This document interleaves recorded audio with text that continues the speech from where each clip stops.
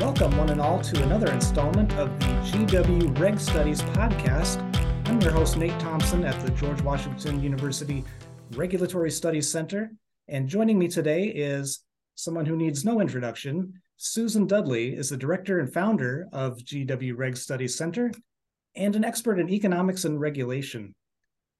From 2007 to 2009, Susan was the nation's regulatory czar, serving as administrator of OIRA, the Office of Information and Regulatory Affairs. Now, Susan, thank you for being with us today. Well, I'm happy to be, Nate. Thank you for organizing this. You had recently wrote an op-ed for the Regulatory Review reflecting on the legacy of President Jimmy Carter as the great deregulator. And now with President Carter entering hospice care recently, his legacy is weighing heavily on our minds. As you reflect on the major developments of his presidency, what is especially relevant for you today? Yeah, you're right. His decision to enter hospice care has many of us reflecting on his many achievements. But the reason I think thinking about his regulatory reform achievements is important because for the first time since 1970, we're experiencing high inflation. And it's also like the 70s when he was president, a time of increasing regulatory activity. I liked what you called out in your column, an attitude of manifest humility. And why did this make President Carter special? Well, humility is not a word probably many of us would use to describe recent presidents. But in his case, he didn't just blame outside forces for inflation and other troubles. He did to a certain extent, but he also asked whether his own policies could be exacerbating inflation. And when he looked at the inflation and causes, what do you suppose rose to the top of his list? Well, probably the Federal Reserve had, I think it's widely recognized, they have the most control over inflation. He also looked at less obvious culprits, including poorly designed regulation that could be contributing to rising prices. And he did that in two prongs. He looked at the traditional rate-setting agencies, but also the new agencies that were being formed starting in around the mid-1970s, like EPA and OSHA, aimed at protecting the environment, public health, workforce, and transportation safety. Yeah, the timing of this part of history is very interesting. You've pointed out that this was kind of a modernizing of the regulatory system in the US, and there were a lot of layers being added to regulatory review at that time. Do you want to tell us about some of the challenges that this creates with economic regulation in particular, which you pointed out was a source of some of the troubles in these industries like airlines and transportation? Yeah, that's right. So the earliest 8 regulatory agencies in the US were concerned with monopoly power. So they controlled prices or rates that industries could set, who could participate in different industries. So, for example, the Interstate Commerce Commission was the first modern regulatory agency. Started in the late 1880s. So first it regulated railroads, and then trucks. And in those, it regulated the rates that the railroads could charge, but also the services that they must provide. And then when trucks came along as a competition to railroads, the ICC regulated them too, the types of service they had to provide, et cetera. And then after that, later than that, was the Civil Aeronautics Board that regulated airline fares and dictated which airlines could fly which routes. But the evidence was mounting that instead of protecting consumers from monopolistic pricing, they were doing just the opposite. The agencies got captured by the regulated parties, and theory and empirical evidence in professions of economics, law, political science were increasingly converging on the fact that this was actually creating rather unnatural monopolies rather than protecting people from natural monopolies. Yeah, I see what you mean about that economic regulation, and the heavy hand there can capture that agency and actually end up protecting the market position of those existing airlines rather than promoting competition. So what are some ways that consumers benefit today from doing away with that Civil Aeronautics Board and the heavy hand of regulation on airlines? Yeah, what he did is he enticed highly qualified people to head these agencies, like Alfred Kahn, an economics professor from Cornell, and Darius Gaskins.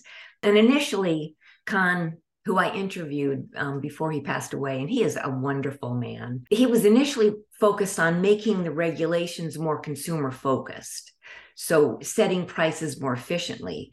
But eventually he realized that only competition would resolve the problems. He was once speaking to a group of investors in New York, and someone asked him, when you're done, what will the industry look like, the airline industry? And he laughed and said, if I knew that, I would regulate to get us to that point. The innovations that emerged from that have been dramatic and sometimes unexpected. So maybe we should talk a little bit more about what, in addition to airlines. So he signed the Airline Deregulation Act, the Motor Carrier Act that deregulated trucking, the Staggered Rail Act that introduced competition and rail rates, and the Telecommunications Act that removed restrictions on long-distance phone service.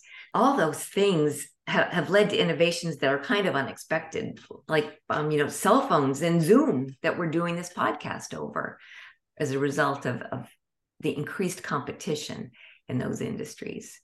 So you also described Carter's approach as having a second prong. In addition to doing away with the heavy-handed economic regulation, he was also behind the startup of several newer agencies. And which ones are these that came about in the late 70s? As I mentioned, the Occupational Safety and Health Administration, Environmental Protection Agency, National Highway Traffic Safety Administration, Consumer Product Safety Commission. They're just a whole alphabet soup of the agencies that we are very familiar with today, and they were all being formed in the 1970s. So when he became president, there was concern about their costs. And so his focus there, unlike the economic regulatory agencies where there was just widespread agreement, deregulation was the way to solve. We needed more competition, less regulation.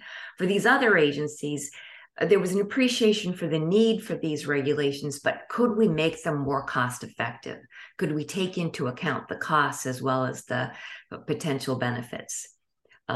So there, his focus was on that. And he issued Executive Order 12044, which was a precursor to executive orders that Reagan, when he took office in 1981, implemented, and President Clinton issued 16 years later. And President Clinton's executive order still guides regulatory development today. The other thing that Carter did with those agencies is the established cabinet level oversight, which also was a precursor to the review by the Office of Information and Regulatory Affairs. So this whole phenomenon of measuring impacts and focusing on outcomes really it has its roots back in the Carter administration, and we all benefit from it today. So why would you say that these regulatory reforms of the Carter years deserve more attention now? First, I'll just say that President Ford and Nixon had some types of oversight in place, but Carter, I think, took them to the next level. The lasting impacts were both, as you mentioned, that he influenced the conduct of regulatory analysis, and also that competition in previously regulated sectors has really led to lower prices and innovation, and things that I talked about. So some of the unforeseen benefits. So airfares clearly have gone down, but what we didn't anticipate is the hub and spoke system, so that you can still get to anywhere that you would like to in the country. The smaller airports are still served. And then the unforeseen benefits like Zoom. It looks like the deregulation in the trucking sector actually reduced discrimination against Black drivers. And there is some evidence that it brought down inflation, probably not soon enough for President Carter to win a second term, but it did achieve that goal. So I think his successes do deserve greater attention, because we may be forgetting some of the lessons that we learned in 1970s, that competition is often more effective at regulating than the government is. For example, we see the Federal Trade Commission moving away from the consumer protection standard and introducing more efforts to replace competition with government controls. So I think studying President Carter, not just his humility, but his sincere focus on evidence and how we can improve regulatory outcomes is important today. So what would you call some of the lasting impacts of the Carter presidency? Well, he certainly influenced the conduct of regulatory analysis and achieved consensus on the underlying principles for better regulation. He required agencies to consider the benefits and the costs, and those requirements continue. And there's widespread agreement that regulatory impact analysis, which is the transparent accounting of pros and cons of regulatory outcomes, are valuable for informing good regulatory decisions.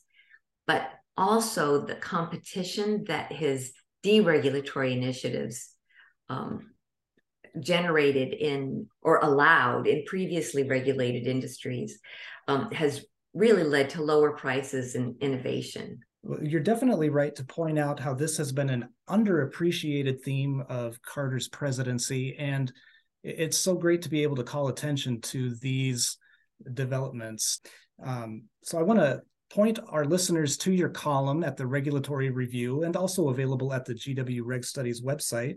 So you can find that at go.gwu.edu/regstudies and click on publications. And this has been Susan Dudley, Director of the Reg Studies Center, reflecting on Jimmy Carter's presidential legacy and regulatory reforms. I want to thank everybody for joining us today at the podcast, and I hope you will see us again very soon for another look at regulation and news today. Thanks, Susan. Thank you, Nate.